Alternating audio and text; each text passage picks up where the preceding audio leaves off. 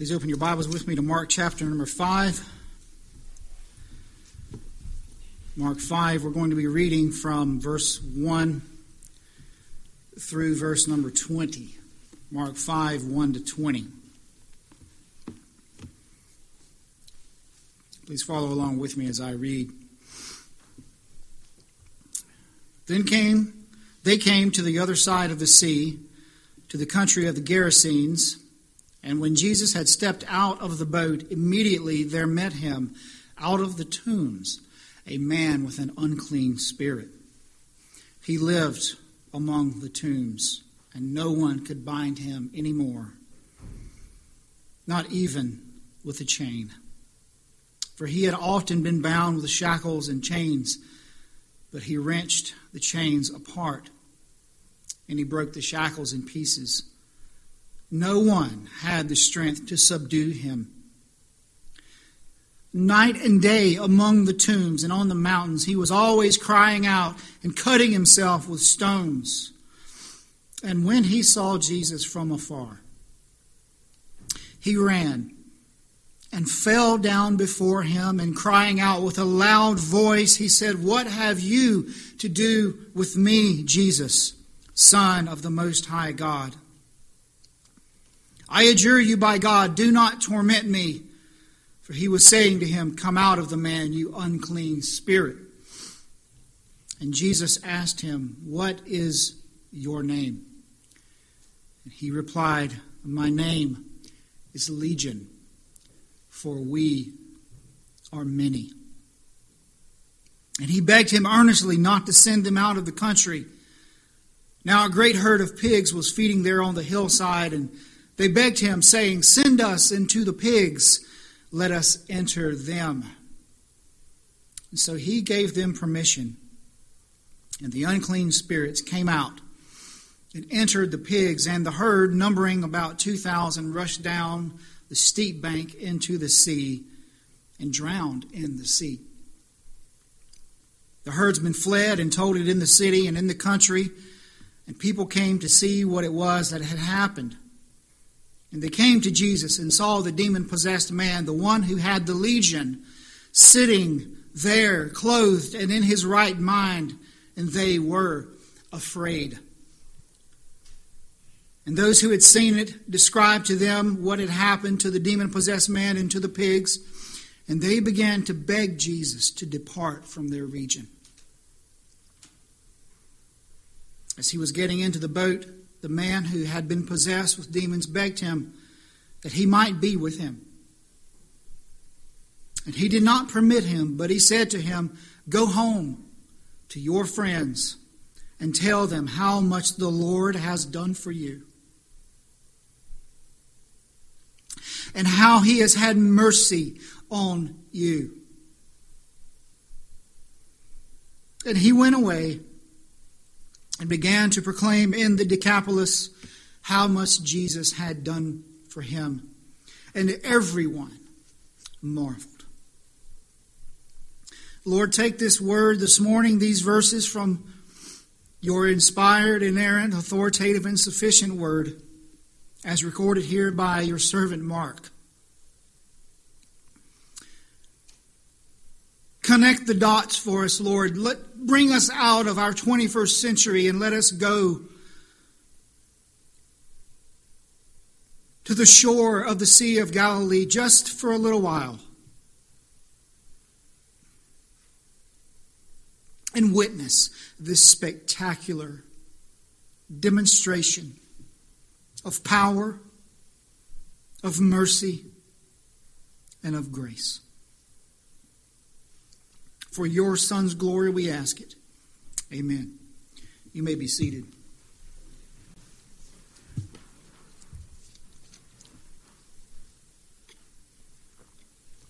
Jesus did a lot of spectacular things during his earthly ministry. But the healing of the demon-possessed man called Legion is hands down my all-time favorite miracle in the New Testament. Matthew, Mark, and Luke, all three recorded in their Gospels, but Mark's version is my favorite. I think it's the best.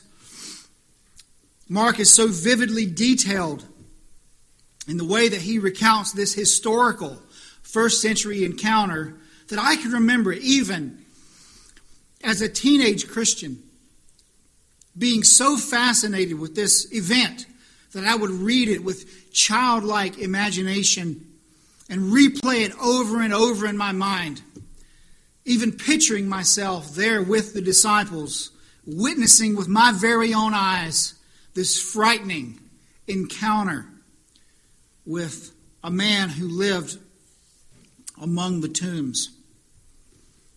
But before we get into the account itself, I want to point out that there are two important apologetics issues in the text that we need to be aware of that I'm not actually going to make you aware of this morning.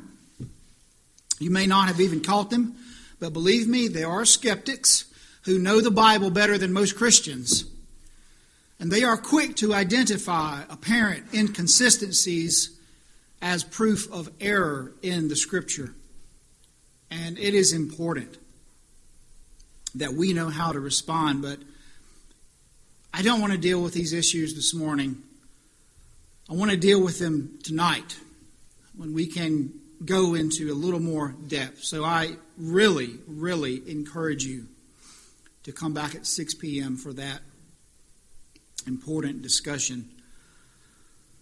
But this morning I want us to step into this encounter between Jesus and Legion through the words of Mark's Gospel, and I want us to see three main ideas that bring this passage to bear on us today. And the first is that Satan wants to wreck our lives. Satan wants to wreck our lives. If you remember very little from this morning, remember that. Verse 1 says that they came to the other side of the sea, to the country of the Gerasenes. So it was still nighttime. The storm was over. It had ceased. Jesus had calmed it. And now he, along with his disciples, had finally reached the eastern shore of the Sea of Galilee. But now they faced another storm. A storm of pure evil. Verse 2 says, when Jesus had stepped out of the boat, immediately there met him out of the tombs a man with an unclean spirit. You know, we don't know anything about this man. Where he came from, how he got in this condition, we know nothing of his backstory, but rest assured, friends, this man had a backstory. We all have a backstory, don't we? Unwise decisions made, sinful habits developed, spiritual duties neglected or disregarded. Whatever the particulars of his life or ours, one doesn't get to this kind of place that he was at without something somewhere going very wrong. But Mark doesn't give us the details. And so this man called Legion is far more than his unknown backstory. He is a monument to the frightening reality that though we cannot see it, there is a spiritual realm every bit as real as the natural physical realm that we live in every single day. And in this spiritual realm exists an army of evil that wants only to wreck our lives. They want to destroy us. Ephesians 6, verse 12, the Apostle Paul, under the inspiration of the Holy Spirit, says this, for we do not wrestle against flesh and blood, but against the rulers, against the authorities, against the cosmic powers over this present darkness, against the spiritual forces of evil in the heavenly places, places that we can't see. So last week we talked about the physical dangers that surround us every day. Things that we can see. But brothers and sisters, the real dangers that we face every single day of our lives are those that we cannot see. In the spirit realm, with one sinister agenda that we see on full display in this man right here in Mark chapter 5. Look at how Mark describes him beginning at verse number 3. He says, he lived among the tombs. 3 times, in fact, in this passage, Mark mentions the tombs. Verses 2, verses 3, and then in verse 5. Satan had ravished this man's life to the point that he had been driven out of town, socially ostracized and isolated from his family, his friends, total strangers, and now he was living among the tombs. In a first century graveyard, if you will. And by giving us these details, Mark is pulling back the curtain on Satan's ultimate agenda: death. He wants to devour, to devastate, and destroy our lives until we are like this man, the walking dead. He may not do it through demon possession, or he might. Friends, don't believe for 1 minute this materialistic naturalism of our day that denies the reality of spiritual evil. We have an enemy, and he is real.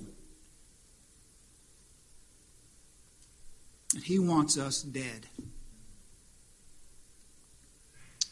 Next, Mark describes this man's out-of-control behavior. He says no one could bind him anymore, not even with a chain. Picture this in your mind. For he had often been bound with shackles and chains, but he wrenched the chains apart. And he broke the shackles in pieces, and no one had the strength to subdue him. This man was beyond intervention. No one could control him. Certainly his strength was a manifestation of his demon possession, no doubt. But whatever was happening in him physically, the ultimate thought here is that he was out of control and beyond help. And then in verse 5, Mark shows us another detail that reveals Satan's sinister agenda for all men. He was self-destructive. Look at verse 5. Night and day among the tombs and on the mountains, he was always crying out and cutting himself with stones. He had no rest. He had no relief. It was 24/7 emotional chaos, and he was living a lifestyle of self-harm. Cutting himself, a practice that we still see today, especially among young people. So I want to speak directly to the young people here this morning.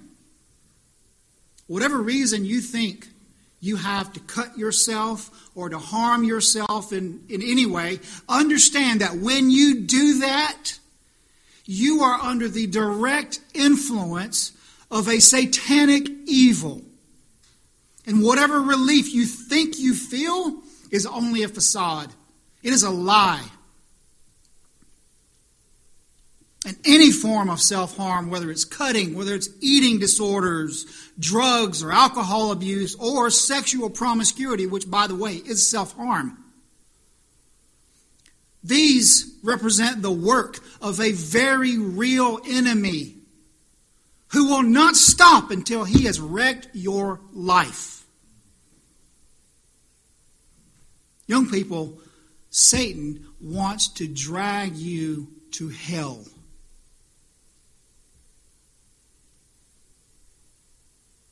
But whether we are 16 or 66, Satan wants us deceived, destructive, and dead.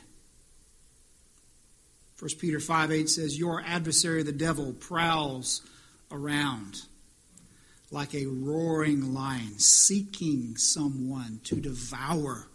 And friends, he was devouring this pitiful man.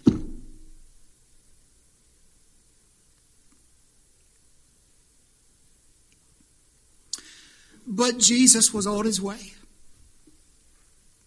This legion was about to encounter someone that he was not prepared for. And so as we move through this text, the next thing that we see here is that Jesus has come to free us from Satan's tyranny. Look at verse 6.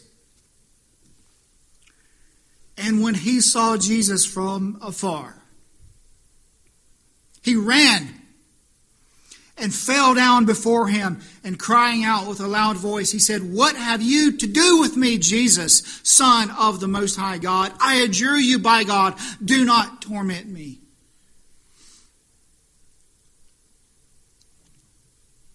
And so the encounter begins to take a turn here in verse 6, as Mark again shines the spotlight on the true identity of Jesus.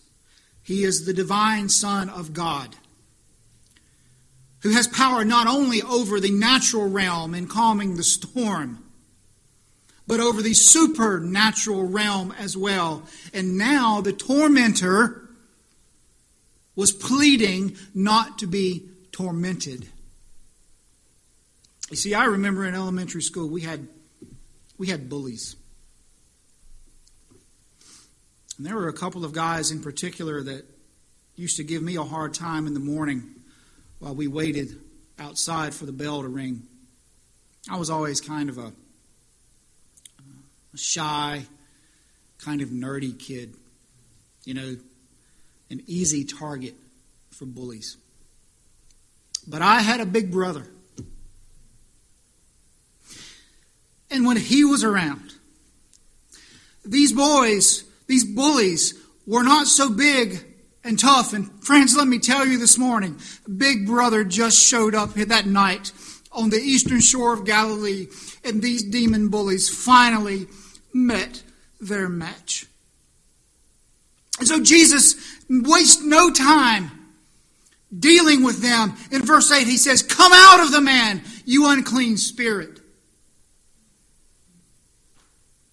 And in the next verse, we get a glimpse at just how dire this man's condition was. Look at it with me. Verse number 9. And Jesus asked him, "What is your name?"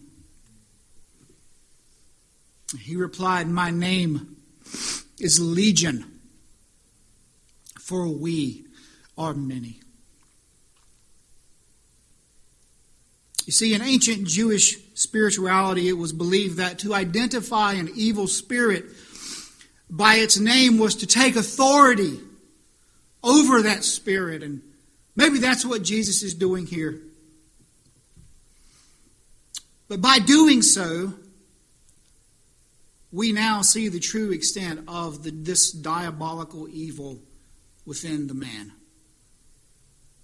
Legion was a military term used to describe the largest unit in the Roman army. Somewhere between 5,400 and 6,000 soldiers. His name was Legion because he was filled with demons. Filled with demons. This was a satanic domination unlike anything else we see in the New Testament. But all the legions of hell, brothers and sisters, know their place before the Son of God. Verse 10 says, and he begged him, the legion, begged Jesus earnestly not to send them out of the country. Now a great herd of pigs was feeding there on the hillside, and they begged him, saying, "Send us to the pigs, let us enter them." And now this encounter takes yet another turn. The dominator becomes the dominated. The ruler becomes the beggar. As Jesus brought this legion of evil into submission by the power of his divine word. And then we see this strange sequence of events involving the pigs that has long been a source of many questions. And there are likely some things going on here that we really can't fully understand and explain. But I want to give you two suggestions as to why these unclean spirits begged Jesus to let them enter the pigs. Number one, they wanted to retain a means to enslave and destroy. The demonic realm thrives on bringing pain, suffering, and destruction to mortal creatures in this earthly, natural realm. And so whatever their exact agenda was for the pigs, we can be assured that it was as insidious and destructive as it was for the man. Secondly, both Peter and Jude, the brother of the Lord, in their letters mention a realm of gloomy darkness where fallen angels are consigned until final judgment. And it is possible that this legion of spirits, of demons, believed that Jesus would vanquish them to this dark prison abyss to wait for judgment. But as long as they embodied some physical form, they were in our realm. And so they begged Jesus to allow them to stay here. And he did allow it, didn't he? But it didn't work out the way they hoped.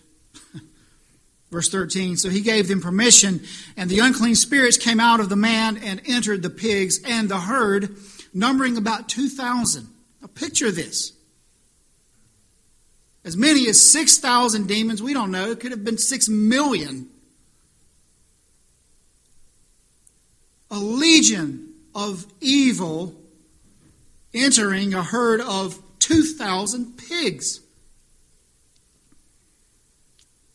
And Mark says they rushed down the steep bank. You see, the Sea of Galilee was surrounded by mountains.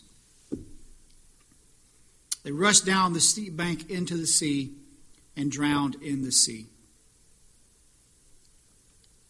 What a sight. What a scene. But even these pigs, these unclean animals, recognized in some way or another the unique and terrifying evil that had come upon them, and they drowned themselves in the Sea of Galilee. Picture the irony. The spirits wanted to possess the pigs for reasons we don't really know. But Jesus sent unclean spirits into unclean animals, and the result was total destruction. But here's the greater point with the pigs. Their presence in the account indicates that the eastern side of the Sea of Galilee was predominantly Gentile. There wouldn't be herds of pigs 2,000 large in Jewish territory. This was Gentile country here. Jesus had gone straight into the enemy's camp, rescued the captive, and defeated Satan on his home turf, if you will. Legion's tyrannical and destructive rule in this man's life was over. It was done. John 10, verse 10 says, "The thief comes only to steal, to kill, and to destroy." We see it here in Mark 5. But Jesus says, "I have come that they may have life and have it more abundantly." And friends, this is the hope that we have from this passage, that Jesus has come to free us from the tyranny of sin and Satan. No matter what your condition is this morning, if Jesus can deliver this man from a legion of hell, he can deliver you. And so lastly, this morning we see that we all respond to Jesus. We all respond. Everyone here this morning will respond to Jesus one way or another. Look at verse 14 with me. The herdsmen, notice the plural there, the herdsmen fled and told it to the city and in the country. And people came to see what it was that had happened. they came to Jesus and saw the demon-possessed man, the one who had the legion, sitting there clothed and in his right mind, and they were afraid. And those who had seen it described to them what had happened to the demon-possessed man and to the pigs, and they began to beg Jesus to depart from their region. So the herdsmen, many, there's probably multiple, we don't know how many, but the herdsmen ran into town and throughout the countryside and told their story to everyone they saw about how Jesus cast this legion of demons out of the man and how they drowned their pigs. And the people who heard it said, "We must go see this. This is a story that just can't be true." And they found the man with his clothes on, in his right mind, miraculously transformed, sitting with Jesus. And friends, I think the implication here is that he was sitting at his feet. Because in verse 6, he falls down at his feet, but that was Legion. And now this saved, delivered, and healed man sits in submission and gratitude for what the Lord had done for him. Perhaps he would have sung words similar to those of Charles Wesley. "Long my imprisoned spirit lay, fast bound in sin and nature's night. Thine eye diffused a quickening ray. I woke, the dungeon flamed with light. My chains fell off, my heart was free. And I rose, went forth, and followed thee." That was his song. Is it your song this morning, friends? Has Jesus done this kind of miracle for you? This is a miracle of conversion. This man was never the same. But the herdsmen and the town people didn't think Jesus had done such a great thing, did they? In fact, they begged him to leave. This is how they responded to Christ's saving grace. And friends, isn't it shocking that they would have rather had a legion of demons in their country than the Son of the Most High God? That is shocking. And oh, friends, is this not what we are presently seeing in our nation right now before our very eyes? We are doing everything we can to get Christ out of the United States of America. This culture does not want him here. Over the past 12 months, we've seen, to our shame, our government managed to convince way too many believers that online church is really the same as sitting in the pews. And now, the Barna Research Group is estimating that 1 in 5 churches in America will permanently close their doors as a result of the COVID pandemic. Brothers and sisters, that is 20% of churches that were open a year ago will close their doors.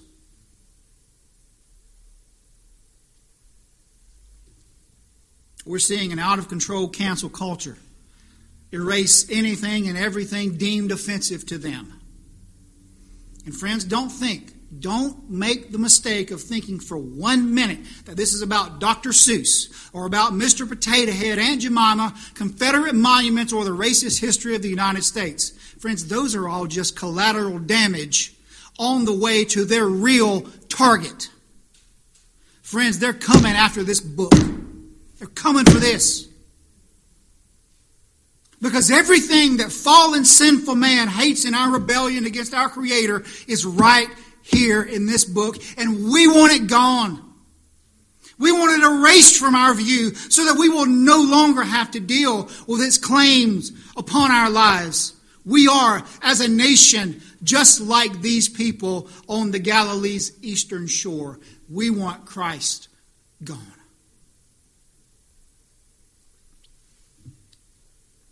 But those who have experienced His saving, delivering, healing grace respond differently to Jesus. Verse 18. As He, Jesus, was getting into the boat, the man who had been possessed with demons begged Him that He might be with him. There's a lot of begging in this account, isn't there? You know, circle the times the verb to beg shows up in this account. But this man begged Jesus that he might be with him, and Jesus would not allow it. He did not permit him, verse 19, but said to him, "Go home to your friends and tell them how much the Lord has done for you and how He has had mercy on you." And he went away and began to proclaim in the Decapolis, that's a region of 10 or so Gentile cities there, how much Jesus had done for him, and everyone marveled. While the people were sending Jesus away, Jesus was sending this man out as a witness to the transforming power of a Christ who saves radically to the uttermost. And so here we are, 2,000 years later on a cold Sunday morning in New Jersey, still marveling at this man's glorious testimony. Oh friends, what a witness the Legion has been for Christ. What a witness. What a testimony. But he is no longer called Legion, friends. We don't know his name, but it is blood-washed. It is redeemed. It is chosen. Maybe you're here this morning, or you may be watching, and you feel eerily like this man once called Legion. You may not be demon-possessed, but you are no less in bondage to the power of sin and Satan. Indeed, as Charles Spurgeon once said, our sins may rightly be called legion, for oh, how many they are. Maybe it's a secret addiction to pornography. Maybe you're dominated by out-of-control emotions, like this man, crying night and day. Maybe it's chronic insecurity or fear. Maybe you are held captive by the opinion and approval of others. Maybe it's discontent, greed,